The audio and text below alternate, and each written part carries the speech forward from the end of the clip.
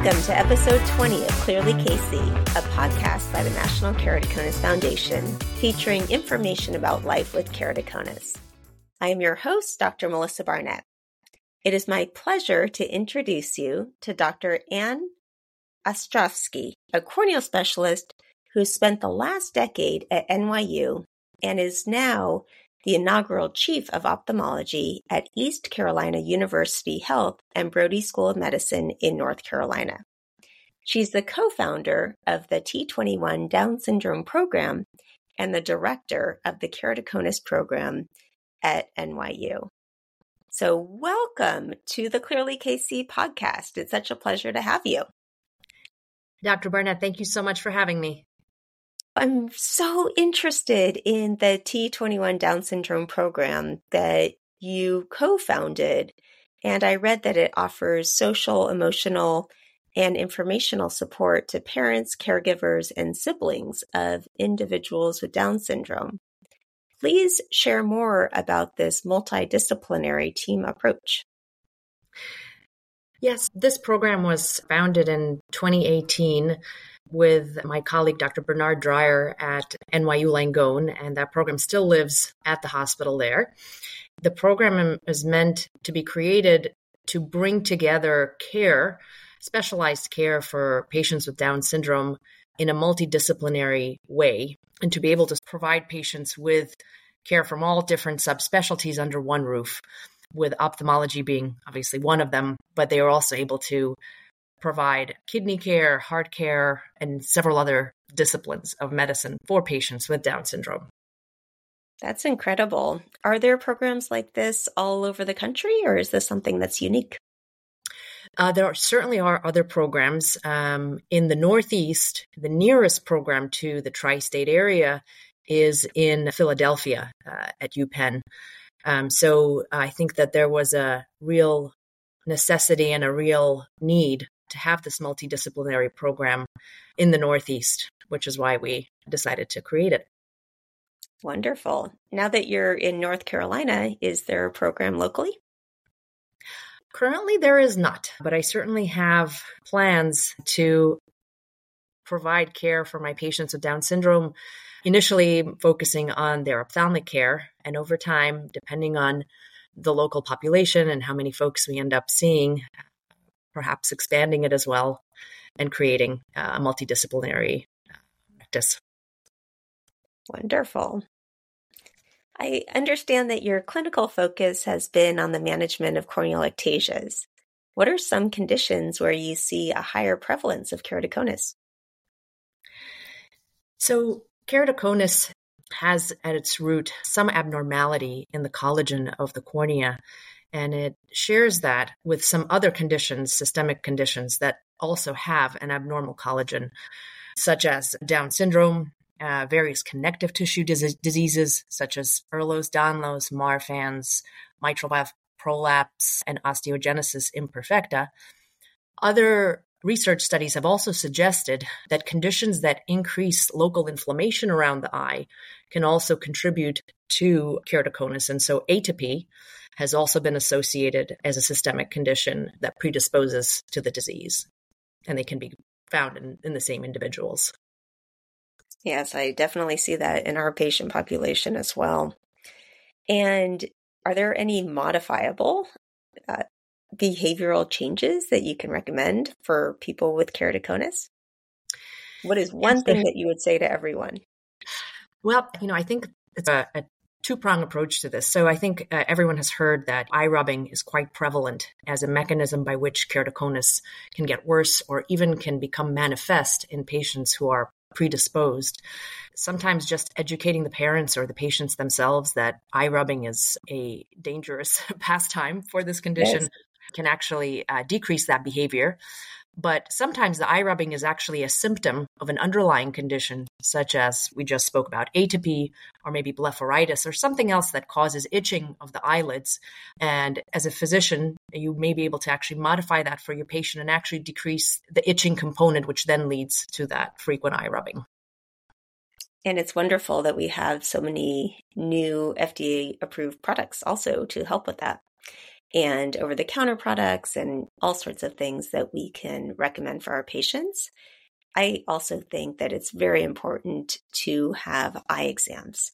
So to actually go in, have a comprehensive eye exam to evaluate for everything, including keratoconus. Absolutely. I completely agree with you. And there are certainly some guidelines, for pediatricians, assist us and remind us to send the patients for regular eye exams, even when they're teenagers, which is when this disease can become manifest. Exactly. In your experience, in your patients with Down syndrome, what are some challenges that you see in clinical practice for the management of keratoconus? These patients can certainly be challenging to diagnose and manage for a couple of reasons. There's certainly a spectrum of functional level for some of our patients. Some are very, very high functioning and can cooperate with exams very easily. And so it's easy to check their vision and they can fixate on the light on our imaging equipment. And others are lower functioning. And so it can be challenging to even just check a vision or, again, get a reliable topography on them. So that's one thing. The second thing that I think makes it a little bit challenging to diagnose and treat these folks is that we don't have normative databases for a lot of our topographic equipment or diagnostic equipment for this disease. So we're taking corneas, which in patients with Down syndrome are not normal corneas as compared to normal corneas of typical patients. They already have some differences. And then we're comparing these at baseline atypical corneas to a normative database of typical patients, right? So Right. that in itself can create problems for us in diagnosis and management and following these patients over time to see if there's been change. Right. Well, that's a great research project. There we go. Do you have a resident that you can assign that to? There certainly are groups that are currently working on this and various groups that have attempted to describe some of the atypical features of normal corneas of patients with Down syndrome. So I think some of that work is already being done, but certainly the next step would be to create normative databases in our topographic equipment that we could use to compare patients against. Yes, that would be really important. Corneal topography and corneal tomography. So if anyone's listening and wants to do some research, we have a great project for you. In your patients specifically with Down syndrome, how do you determine the management for these patients with keratoconus? Again, there's not one specific management probably, but what are some of the different management paradigms that you come up with?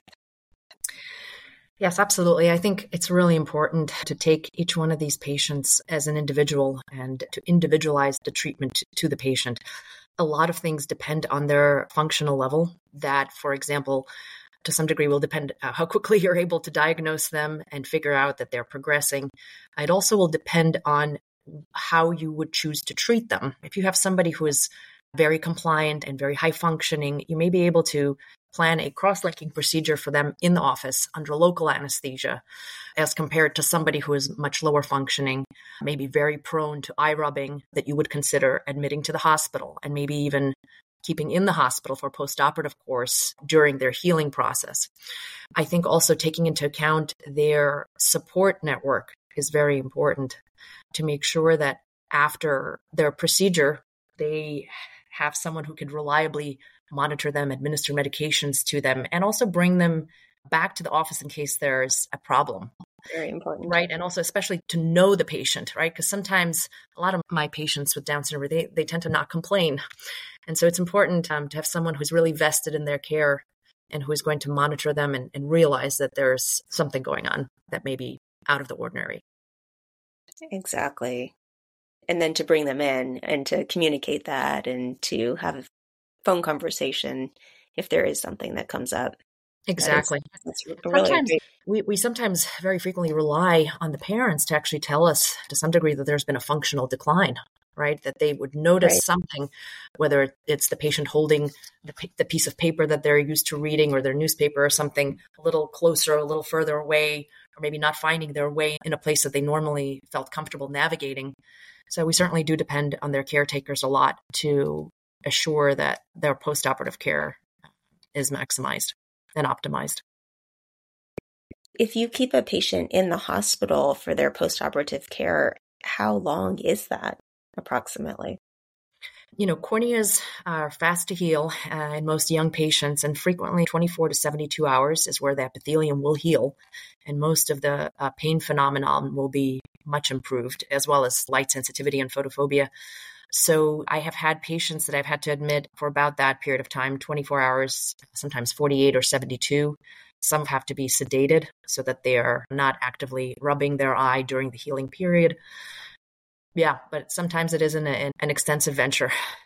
And this is talking about crosslink. I'm specifically talking about crosslinking. Now, if you undertake a corneal transplant, for example, that may be a longer period of time. Wow, that's actually something I've never thought about, being in the hospital for that much time, but it makes perfect sense, of course, to avoid touching the eye or rubbing the eye. Exactly. And especially in the acute healing phase, I have seen patients rub their eye aggressively, and it could really lead to some pretty detrimental and terrible melting of the cornea and really bad outcomes. So the more aggressive we are, sometimes the more appropriate it is for the patient and to optimize their healing. Yes, definitely. I actually have a few questions from parents who have children with Down syndrome. So 2 questions. The first is, the doctor mentioned that 20/40 was the best vision that could be achieved. Is that true? So that is a very interesting question. And in some patients, it can be true with patients with Down syndrome.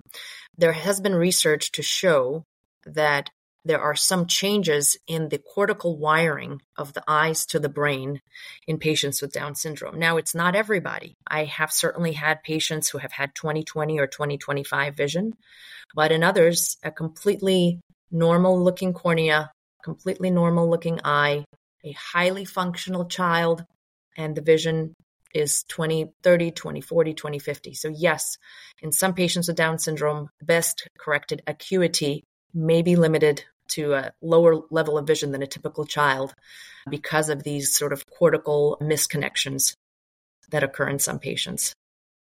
Wow, fascinating. And then the other question is, to what extent does low muscle tone impact eye health for individuals with Down syndrome? Generally, muscle tone in children with Down syndrome frequently does not affect the eyelids. If it does, there certainly may be an effect that affects eye health. So if the muscles of the eyelids are not functioning properly, the child may not be able to fully close the eyes, for example, and that could lead to exposure of the cornea or drying out of the cornea. I have to say that in most of my patients, however, low muscle tone in the eyelids is not a very common finding, and it is not something that I have personally seen a lot of in my patients with Down syndrome. Thank you. Thank you for your insights. Are there any specific techniques that you employ in your clinic to optimize the diagnosis and management of keratoconus in the patient population with Down syndrome? Yes, absolutely. At NYU, I had techs sort of trained specifically to evaluate patients with Down syndrome in a slightly different manner. Most of my techs were pediatrically trained and so had already some tricks up their sleeve for examining children. It is important, again, to know the functional level for the patient that you're examining. If they're able to read letters and they know their letters, you certainly could check their vision with a Snellen acuity chart. But sometimes you have to get creative and use pictures or maybe even matching cards. I've actually had parents take home pictures and letters and symbols and practice it with their child so that when they're in the clinic, it's easier for them to identify some of these symbols. I think a lot of patience and time is really required. The child or the adult with Down syndrome can frequently get used to you in the clinic after they've come a few times. They also get used to the equipment. Frequently, the first time you do the corneal tomography or topography, it's not very reliable, and the patient, it was a tough test for them to do. They weren't able to fixate. But over time, they can actually learn and get more comfortable with the testing, and you may be able to get better quality imaging for your patients. I think other things that are really important is an individualized approach in the surgery suite. So if my patient can tolerate cross-linking under topical anesthesia, I may let them do certain things that maybe I don't let my typical patients do. I'll certainly always let their parents come in, what age they are. Sometimes they want to bring toys with them, try to find out their favorite music, something that makes them feel calm. We have also frequently not used eye speculum for my patients with Down syndrome. And I'd had my technician just with their fingers very gently holding the eye open. Sometimes that can decrease their anxiety in the operating suite. Having a really close interaction with their pediatrician is also really important because sometimes you can pre-medicate them even in the office, but knowing obviously what the patient is able to tolerate is very, very important. And so those collaborations with the primary care physician can be very, very useful and helpful in approaching individualized care. Wow, there's so many great tips there. Thank you so much. Absolutely. And I'll tell you, there are other things that you can do to get the patients more comfortable with you in the office. Trying to use eye drops ahead of time and giving the parents, for example, some bottles of artificial tears that they could start using a few weeks before the crosslinking procedure or the surgery that they're going to have. Practicing wearing some chemistry goggles, which is what they would wear afterwards to protect their eyes, and having that be a game and something that they, again, would become used to prior to actually having their procedure or surgery done. Wonderful. I use artificial tears even prior to contact lens wear. I find that's really helpful to hold the eyes open. Absolutely. The more practice, the better they get at it. Yeah, and they get used to it. Wonderful. Well, there are so many great insights. Is there anything else that you'd like to share with us? No, I think I'd like to just reiterate what you said in the very beginning, and the importance of routine eye exams and coming in as regularly, having the eye. I can't say enough about having the patient sort of get used to their doctor, getting used to the atmosphere. And sometimes for my patients with Down syndrome, those eye visits are more frequent than they would be in my typical patients. And so definitely, again, the parents play a big role in making all of those things happen for their child. Wonderful. Well, thank you so much for all of your knowledge and words of wisdom. Thank you to our listeners for joining us on Clearly KC. Please listen to all of the episodes on the Clearly KC podcast on Podbean or your favorite podcast app to subscribe and get future episodes. For now, I'm Dr. Melissa Barnett. See you next time on Clearly KC. Thank you.